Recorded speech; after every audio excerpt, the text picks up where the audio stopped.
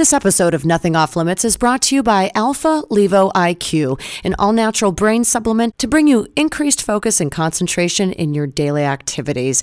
Go to alphanol.com for a special deal for NOL listeners only. It will take you to a landing page that looks like an advertisement. You will see a link in the middle of the article that says Get Your Bottle Now. Click on that and it'll take you to a page that says Rush My Order. Again, special deal for NOL listeners. alphanol.com. Check it out, and looking forward to a great show today with Dr. Alan Berger. Do you like to learn about random wild stuff? You know, the things you didn't think you needed to know about, then realized you should? Then welcome to Nothing Off Limits, the podcast that gives you one place to go for something different. Impress your next party guest with your unusual body of knowledge. And if you dig the show, get more information at ladyfoxentertainment.com and subscribe, rate, or review. Thanks. Hey everybody, welcome to Nothing Off Limits. Dr. Alan Berger is an internationally known licensed clinical psychologist based in LA. We're going to focus on love relationships using the theme of one of his books that I saw online called Love Secrets Revealed, published by HCI Books 2006. This is a book that explores the myths and the realities of romantic relationships. And Dr. Berger has an outstanding reputation as a very dynamic educator, as well as being a very practical, no-nonsense therapist, which you're going to hear today. And of course, please go to Dr. Berger's website as we're chatting today so you can check out more about his work at www.ab, as in Alan Berger, PhD.com. Welcome, Dr. Berger. Well, good morning. Good morning. It's 11 o'clock here in wonderful, beautiful LA, and it's a beautiful morning. Indeed. I'd love to dive in. I want you to share with us your personal journey. I mean, what brought you to be interested in the field of psychology? Well, it's quite a journey. It started in 1971 when I came back from Vietnam. I was in Vietnam in 1970 to 71, and I went in the Marine Corps because I was really struggling with an alcohol problem. I was a teenage alcoholic. Mm-hmm. I thought the Marine Corps would give me some solution to the insanity of my life. And it did in many ways, but not in the way I anticipated, as many things, right? The adventures of an unplanned life is one way we could talk about it. Totally. So when I went to Vietnam, my alcohol problem became a drug problem, and I started experimenting and using other drugs. So I came back, serious problem. Well, make a long story short, I ended up getting help while I was in the Marine Corps. I was the third Marine admitted on the third day that this new program was started that gave amnesty to us Vietnam vets, and instead of discharging us or throwing us in the brig, they put us into treatment. Wow. They decided to help us. Yeah, thank God. I mean, that's amazing. So many of us came back with such a serious problem. Absolutely. I mean, we've talked about that on another episode about the PTSD and how severe it was. We actually spoke about it on a transcendental meditation episode that I do, and how they were trying different ways to help the soldiers kind of get that peace and calm back. And thank God that people are paying attention to that now. Yeah. At that point in time, there wasn't much, awareness of PTSD. I mean, it became, I think Vietnam was a turning point for many of us in terms of looking at that issue. But I got some help. And what happened, this fellow from the local community, I was stationed at the Kaneohe Marine Corps Air Station. And on Tuesday night, we had this drug rap session. And one of the fellows that was clean and sober in Kailua came and shared his story. And what so impressed me that night is that this man had the willingness to talk about things that I dared not let anybody know about me. Mm-hmm. And his level of authenticity, Michelle, was just mind-blowing. And it awakened something in me. For that moment, I was able to see that there was another way in my life that I could get free from all of the nonsense that was going on inside of me. Up to that point in time, the only way that I got any freedom from myself was to get high or to get drunk. Sure. Totally. That escape mechanism. Exactly. And this opened up a possibility that I could have the freedom without having to use a drug. Because the reality was, when I was drinking and using, I wasn't free. I was being controlled now by the alcohol or other drugs. Sure. It's a myth, the whole thing I had set up. Totally. So the freedom that you were finding, was it in the ability to be vulnerable and to express that vulnerability? Definitely. It was in what I would say it was in realizing that I could risk being who I truly was. And that if I could do that, I could find a way to be okay with it, with myself. And that's not easy. That's not like a snap of the fingers kind of thing. Oh, no. Look, my journey started at 71. I'm going to celebrate 45 years clean and sober. That's awesome. Yeah, that's awesome. It's quite a journey. So what happened is it awakened inside of me this desire to really discover some new possibilities in dealing with myself and to deal with my relationships and to deal with life. And I got really turned on and excited about recovery and these new possibilities. Mm-hmm. So that was the first thing that happened. Second thing that happened is the Marine Corps was just starting this program, so they didn't have anybody to work with anybody that was coming into the program. So after I had about 60 days clean and sober, they asked me to become a counselor. Oh, wow. So now the universe just put this right in your lap. Oh, yeah. Oh, yeah. So now I'm starting to help these guys coming back from Vietnam, trying to share with them some of the things I'm just starting to figure out. And I fall in love with working with people, with being of service.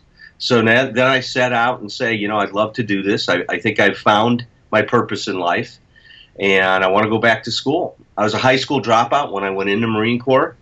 I took a GED while I was in there, so I had a high school diploma or an equivalency diploma. And I started going back to school, and that's the third thing that happened. So I fell in love with recovery. I fell in love with helping people. And then I took my first class, which was oceanography, and I fell in love with school. That's amazing. Now, can I take a step backwards for just a second? I'm curious as to what were the reasons behind you even going for that escape mechanism of alcohol and then following that drugs? I mean, what pushed you to that place? Well, that's such a good question, because what happened to me back in 1963, my father died from a multiple myeloma, from cancer. Gosh. And the sun set and rose on him. I mean, he was the man's man. Man, yeah. He wanted to be a dad. He loved me. He loved my siblings, my sister, and my brothers. And I felt that, and the connection to him was so deep and so powerful. And when I lost him, the bottom fell out of my world. Yes. And in my family, my mom, she's Italian American. She fell into this terrible grief for about the next year. So I didn't dare bring her my sorrows. My grandfather, this was his only son he lost. And whenever I, spend time with Grandpa, he would say, "This is not the way life is supposed to be. You're not supposed to bury your son." And so I'm sitting there saying, "Well, Grandpa, what about me?" This is what I'm thinking inside. You stuffed your emotions that entire time for the benefit of others, right? I shut down I dissociated is the word we have in psychology for it, Michelle. I just cut myself off. So about 6 months after this, look, so here's an example of the dissociation. I'm at his wake, right? My dad's wake, and I'm sitting in the lobby reading Spider-Man. God. That's how much, and to me, I was blown away. Now, when I look back, not one adult came and said, "What's going on?" They almost were probably happy that you seemed oblivious to what was going on. They probably thought at the time that you didn't really understand it. Yeah, maybe they totally misinterpreted it. Yeah, but isn't it weird that nobody checked it out? Yeah. See, that's the thing. It's like we weren't talking about it. We weren't talking about the experience that we were all having that was so devastated. So nobody was going towards that. And I think that's another thing that motivated me to help people, is that I didn't want anybody sitting out there and nobody asking me the question, what is your experience here? Wow. How are you experiencing this? What does this mean to you? That's so great. And I love that as being the impetus, like the catalyst, for making you be passionate about helping other people because of your own experiences. And then, it gives you more fuel, I think, to help others too, obviously. Yeah, it really does, and it's a powerful connection. Yeah, You know. and so many people, I think, do experience that that family dynamic of putting the head in the sand approach, and not really talking about the big, elephant in the room. Yes. You know. Yeah, and today I understand that a lot of that comes from just not knowing how. Is not knowing how to start that conversation. We'll be talking about this when we talk about relationships, is that a lot of what goes on in relationships is not because, and I'm not denying that there isn't some of this, but it's not because people are coming from a bad place, but it's oftentimes that they're so ignorant that they don't know any better. Mm-hmm. Mm-hmm. Because nobody's ever taught them. Exactly. We learn math, we learn geometry, we learn how to, do good grammar. Yeah. But nobody teaches us how to communicate effectively. It's crazy. Isn't that true? And you think about, and this is one of the exciting things that's happening in psychology right now, and one of the things I'm focusing on is helping people learn to deal with their emotions. When I was growing up, there was no mention anywhere about how do you deal with your feelings. What do you do when you're anxious? What do you do when you're depressed? How do you even acknowledge that in some way? Is it okay to be depressed and anxious, or you're not supposed to have that? In my mind, that it meant if you were anxious and depressed, that something was terribly wrong. Right. Well, that puts me in a corner. As a man, I don't want to admit something's wrong. I mean, it's a weird deal. Exactly. So it's...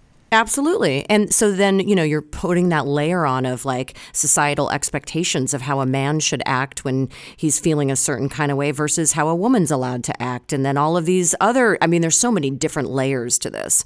It's unreal. So I can see why you're fascinated by it. But I want to take another step back, and I want to talk about your training, because once you started to get really excited about helping people, then I want you to share with the listeners. I know you talked about this with me offline, and I found it to be pretty darn fascinating who you studied with.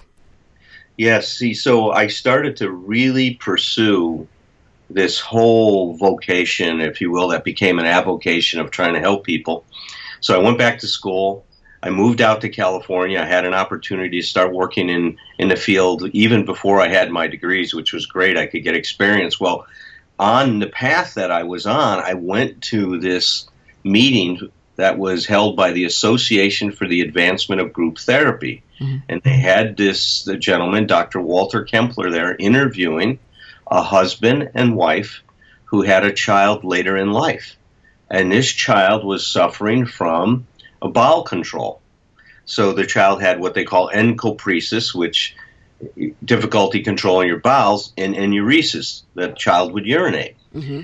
And what I watched happen, he did a demonstration. There was probably about 40 of us in the room.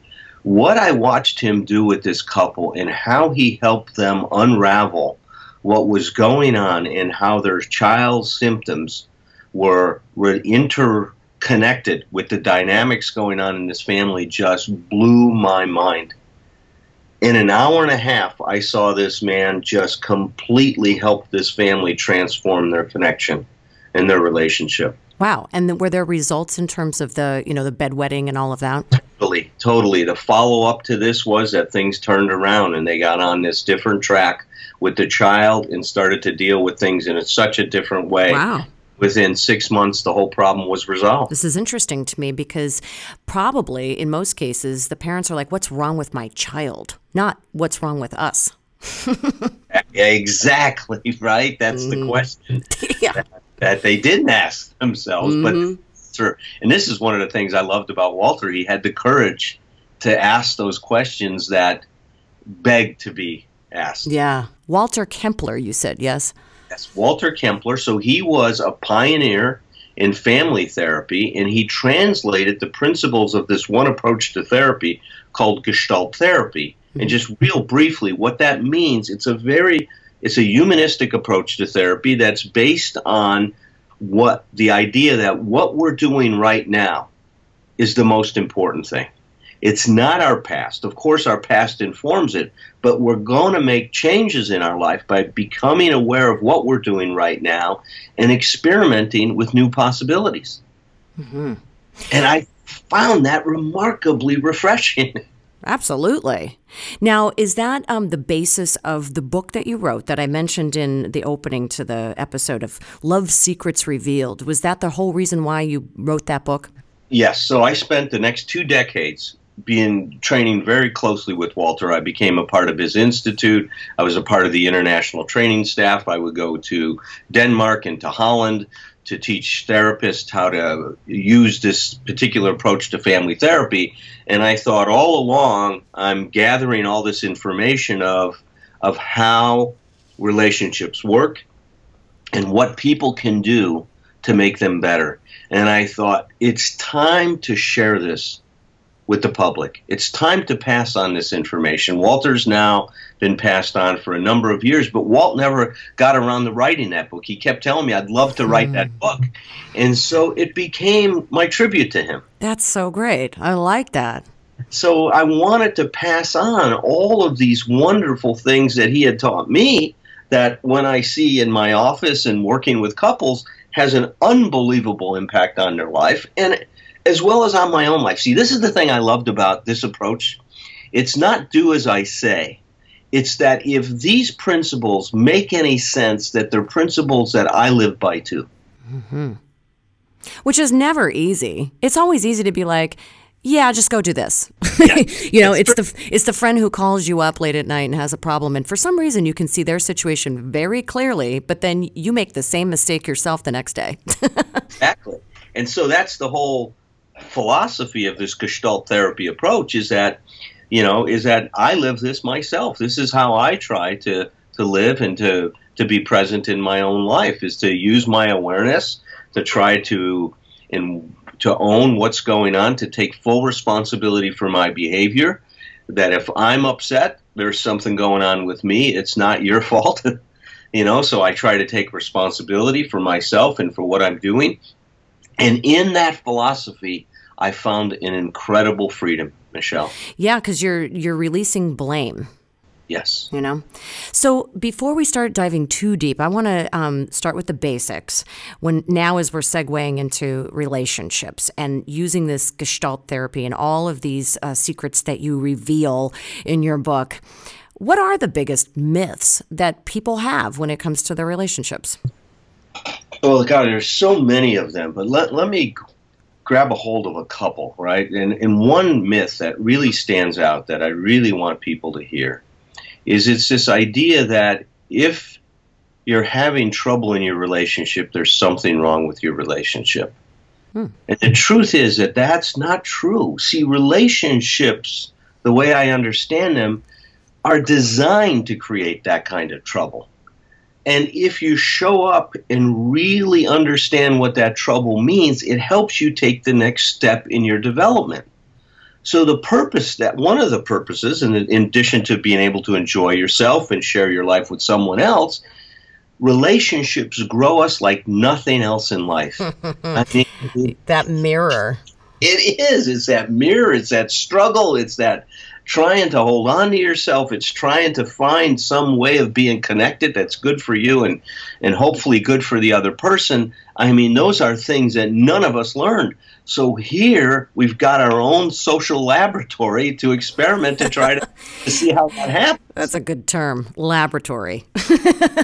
People took it that way. They maybe wouldn't take things so seriously. You know what I mean? Yeah. Because it is an experiment. And, it's okay to make mistakes if you own them and learn from them. Mm-hmm. I like what you said, the phrase, relationships are designed to be full of trouble. They're people growers. They really are. Which is why so many people enjoy being single, so they can just avoid it. Well, and that's what happens, unfortunately, is people opt for that, so they avoid it. That's one response to this. And then they never get to grow themselves in these ways. And that's the pity. Because if you really get into a relationship and do what Walter called grinding, I loved his metaphor for this. He says, in a relationship, if you imagine that we come to each other and we've got all of these edges that some are sharp, some are not polished, they're unpolished. There's certain areas of us that are developed, others that are potential. And he says, if you meet that other person in the right way and connect in the right way, then there's a certain kind of grinding that takes place if you allow yourself into the conflict. That's the key. But that's the key. See, we are so phobic. We are so pain phobic. We don't want to be frustrated. We want things different now. Oh, can it be ideal and romantic and we just laugh and have a good time and we don't really have to talk about anything? Yeah, you can enjoy that fantasy for however long it lasts in your relationship. 3 months, maybe. Right. Sometimes quicker. I've seen it happen in a week. People. But, when you come back to reality, it's now, if a relationship, if you know how to grind and you're able to do this, it now helps you become to realize your possibilities, to realize your potential. And I want the listeners to know that this is using the term grind in a different kind of way, okay? So yes, there's another meaning to that, and that's fun too. Most of the grindings can be fun, Michelle. They result in a different thing, right? Obviously, but they both help us realize a certain possibility in terms of what it means to be connected to someone in the right way. What's another myth? Well, another myth is that because we're adults, that somehow we have the ability to communicate. And see, this is a big one. I mean, we expect so much of each other. And what I've seen in years of working with people, all of our expectations are absurd. I was going to say some, and then I changed it, because I think all of our expectations are based on such absurdities that they are in complete denial of what the true condition is that we're in. And people see there's two different kinds of languages if we simplify things. There's a social language. It's the language we use when we go to the store and we interact with the checkout person, the teller, as we're buying something or purchasing something, or when we're at the bank, when we're dealing with the bank teller. That's a social language that helps us through a transaction. Most of us are pretty decent at that.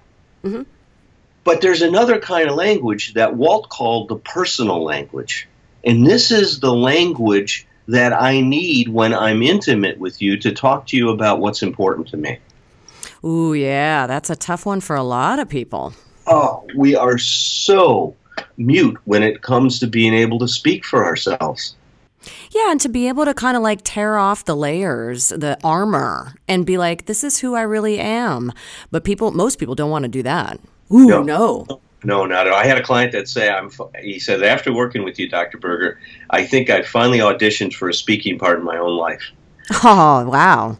Isn't that a great line? That's great. That is amazing.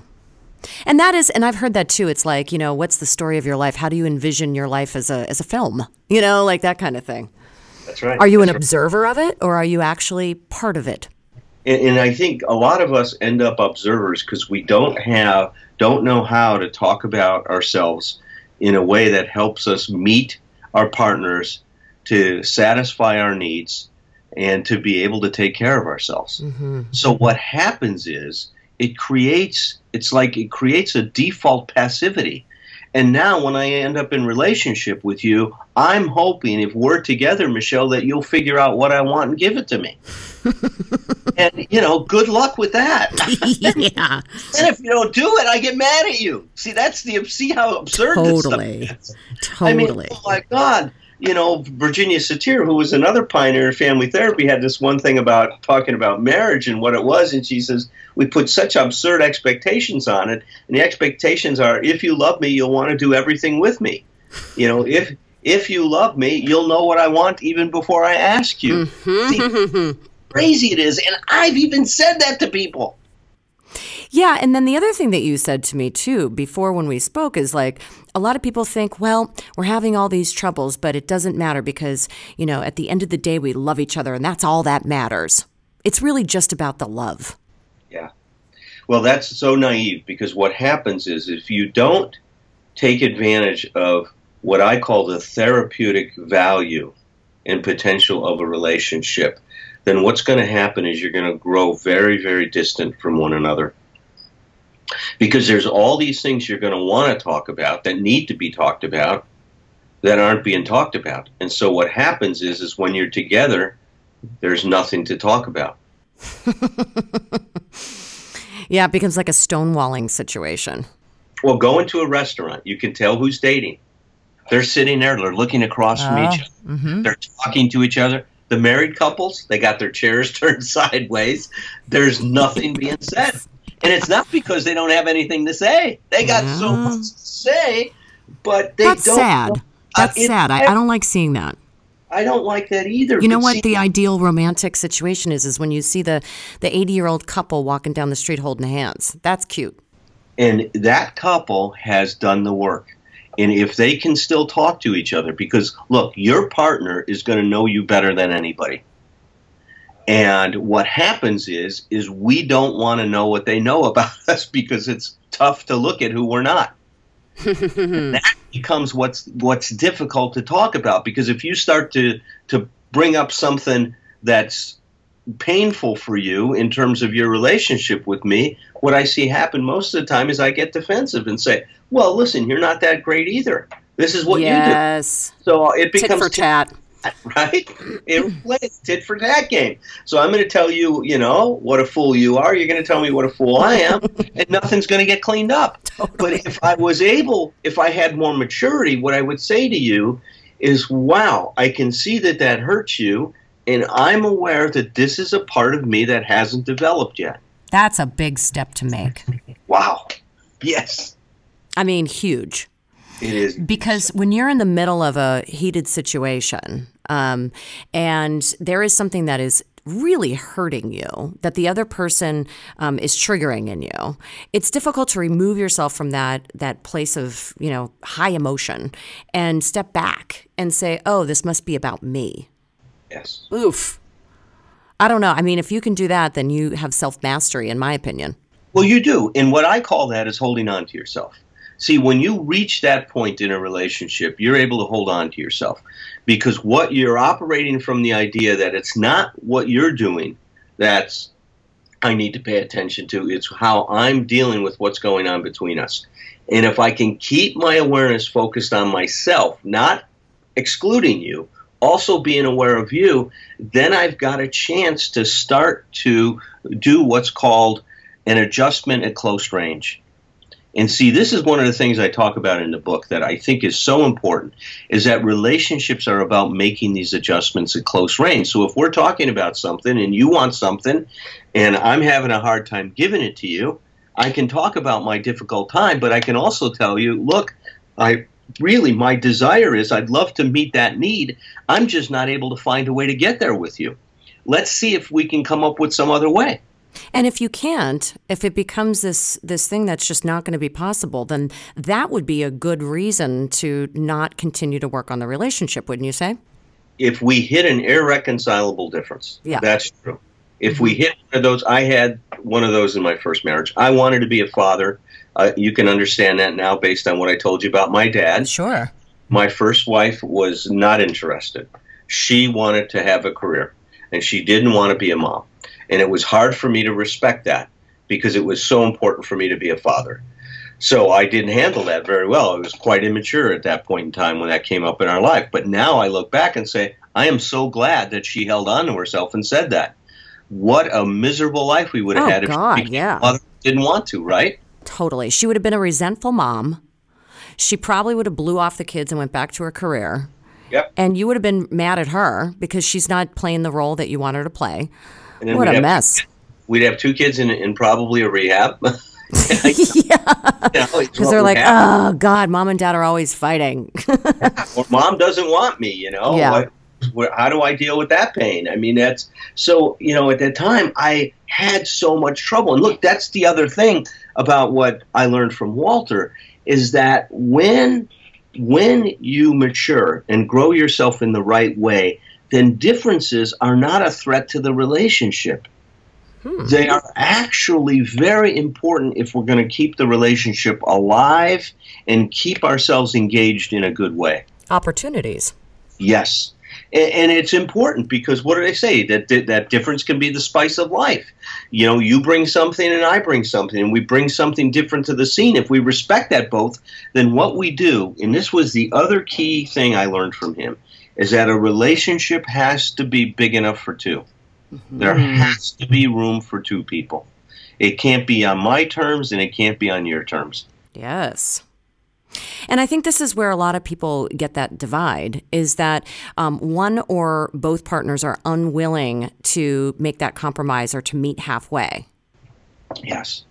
Yeah, that's right. Because they don't know how to do it. They don't know how to meet halfway without losing themselves. See, so a lot of people mistake compromise. And this is one of the other things I talk about in the book, is that there's a difference between what I would call finding a true mutual solution to a problem and compromise.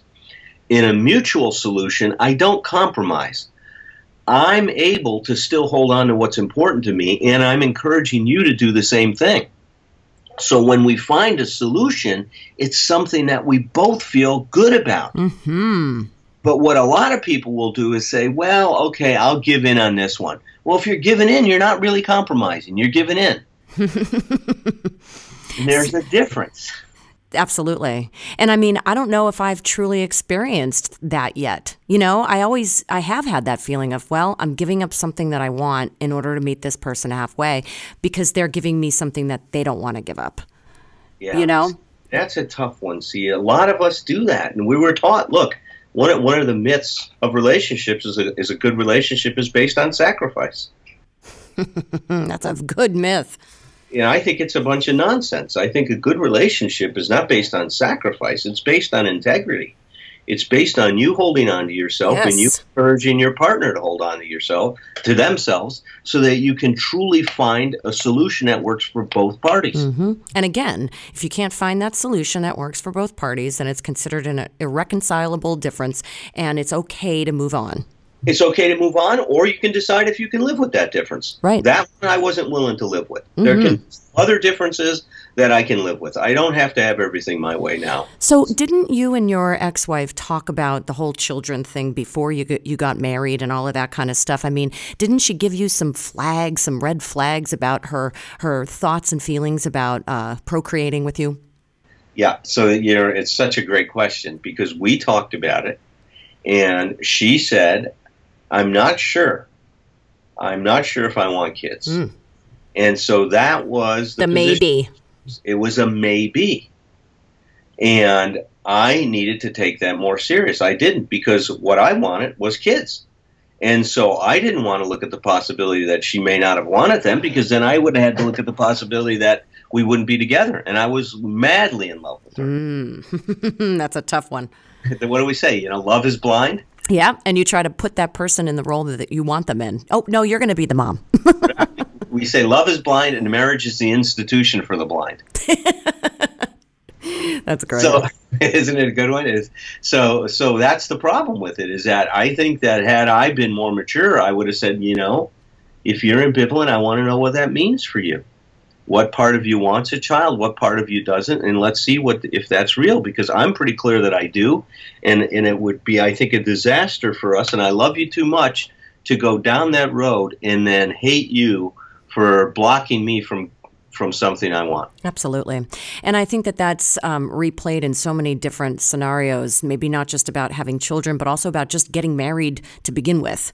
That the long engagement that goes on forever and ever, but they never actually tie the knot, because that one person is not really willing to give up the relationship, but they're also not willing to fully commit.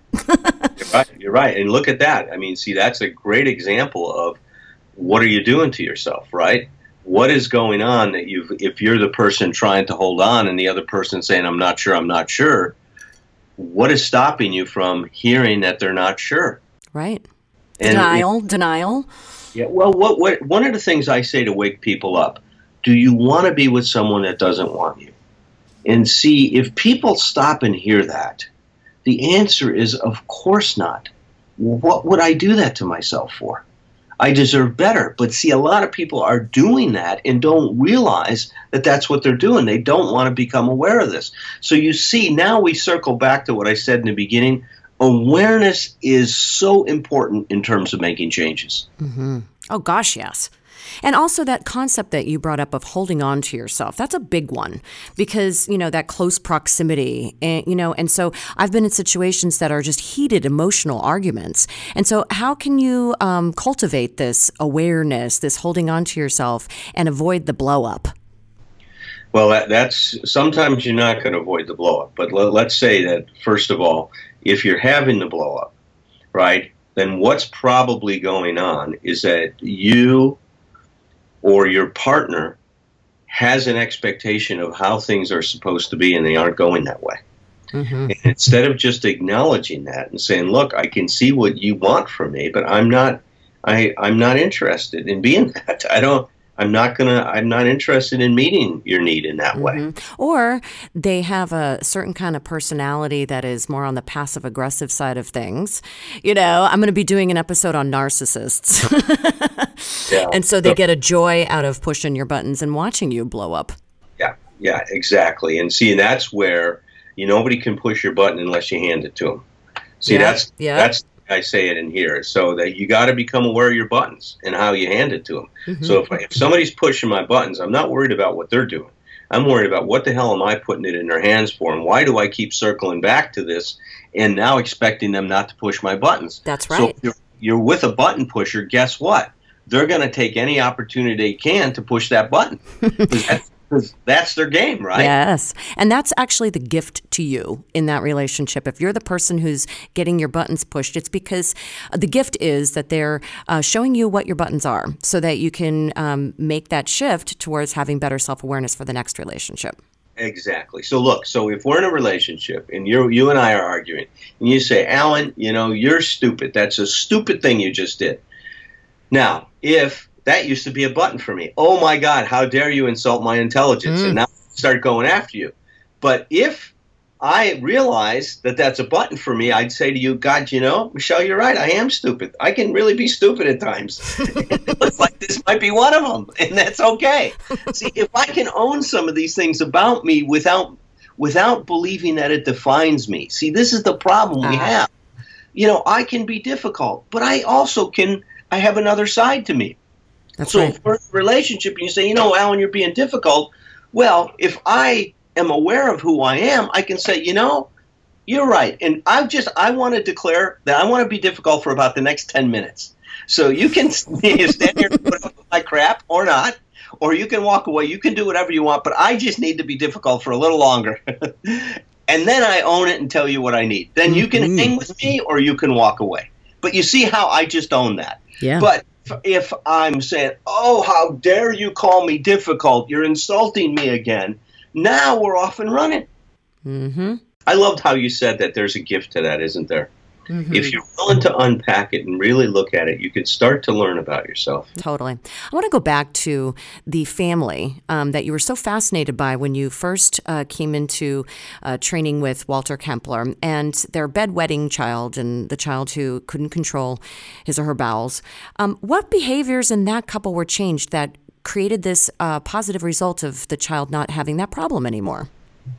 Well, one of Walt's gifts was to show people how the child is always cooperating. And the child's bedwetting problem was a cooperation with what was going on in the family. Wow. That family could also not control themselves in many different ways, the husband and wife.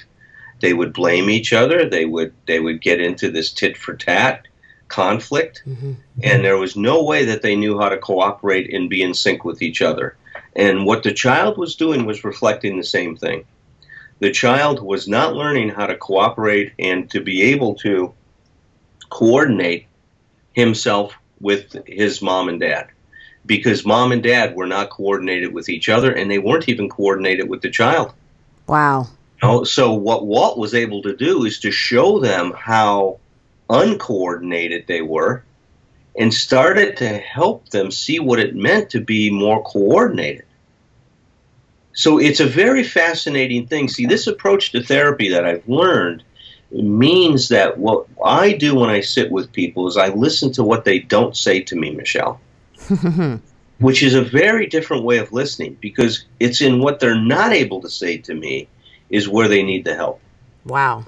That's pretty deep. Isn't that heavy? I mean, but you then have to make an assumption about, well, I haven't heard about this thing. So does that prompt you to ask them about that and see if they're willing to show you what's inside about it? Yeah. Well, what I'll do is I'll have them do an experiment. If let's say the guy that, let's say a couple sitting here, and he's just defensive all the time, and he can't hear what his wife is saying. And what I will do is I say, look, why don't you try on this? Why don't you try to say to her right now, when you criticize me, all I can do is feel desperate because you don't love me. And I don't know how to hear you without, when I get so anxious about you not loving me. And I say, why don't you try to say that instead of telling her she's wrong? Bro. Let's see what happens. And he probably, like, I would imagine in a lot of cases just kind of like the turtle going back into the shell, like, I don't want to say that. No, but it goes the other way, because he's finally able to have somebody see him, and he puts his head further out of the shell. Wow. So now he'll come out and say it, and because it's a safe environment.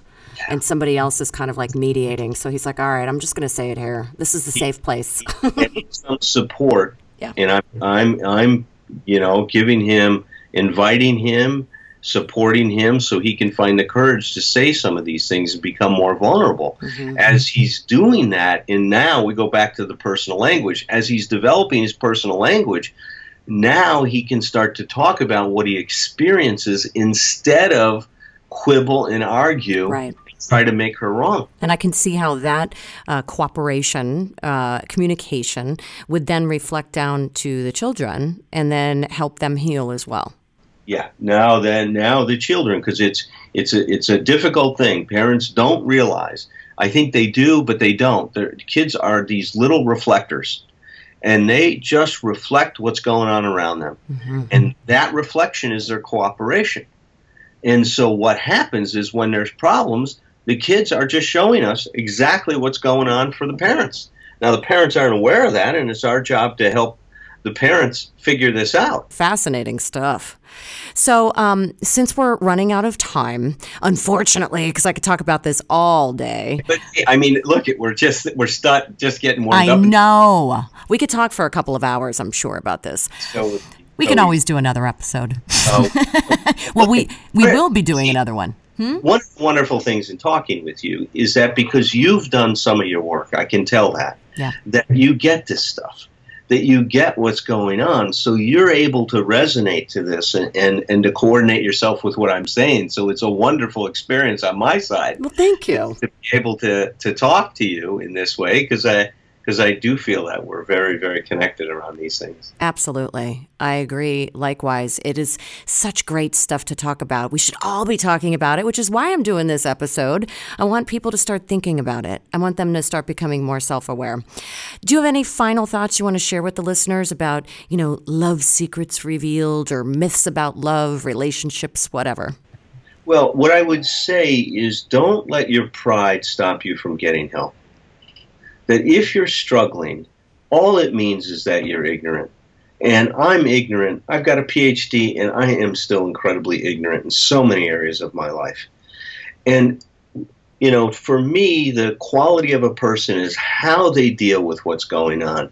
Not that you don't have problems, not that you don't deal with them. That's a myth, too, that we're all somehow can grow up through this crazy culture we live in and that we're okay. But to be able to put that aside and let's go to somebody and weave your mind with somebody else. Because what you don't know, you can't see what you can't see, and you can't solve a problem with the consciousness that created it. Pull the veil off. Yes. I love that. Well, wow. Dr. Berger, it's been such a pleasure to have you on here, and I can't wait for part 2 when we dive into your extensive expertise in addiction recovery. We're going to talk all about your book, 12 Stupid Things That Mess Up Recovery, and then obviously you have another sequel to it, the 12 More Stupid Things That Mess Up Recovery, right? That's right. It'll be coming out June 15th. Awesome. That's exciting. Thank you once again for spending your time, sharing your ideas, your wisdom, your tips for all of us. I know for a fact you've impacted some people out there listening as well as me. So thank you so much. Well, thank you so much. It's been a delight. Coming up next on Nothing Off Limits, sex coach Vanessa Marin comes on to talk about common sex myths, and she focuses on the female orgasm. So get ready for that, especially you guys out there listening. In the meantime, please go to ladyfoxentertainment.com, check out our resources page, say hello, interact with us on social media. Talk to you next time. Bye for now. Have a great topic you'd like to hear discussed on an upcoming episode of Nothing Off Limits? Email us at ideas@ladyfoxentertainment.com. In the meantime, please subscribe, rate the show, and go to ladyfoxentertainment.com to sign up for our email list and to check out our resources page. Thanks so much for listening. Talk to you next time.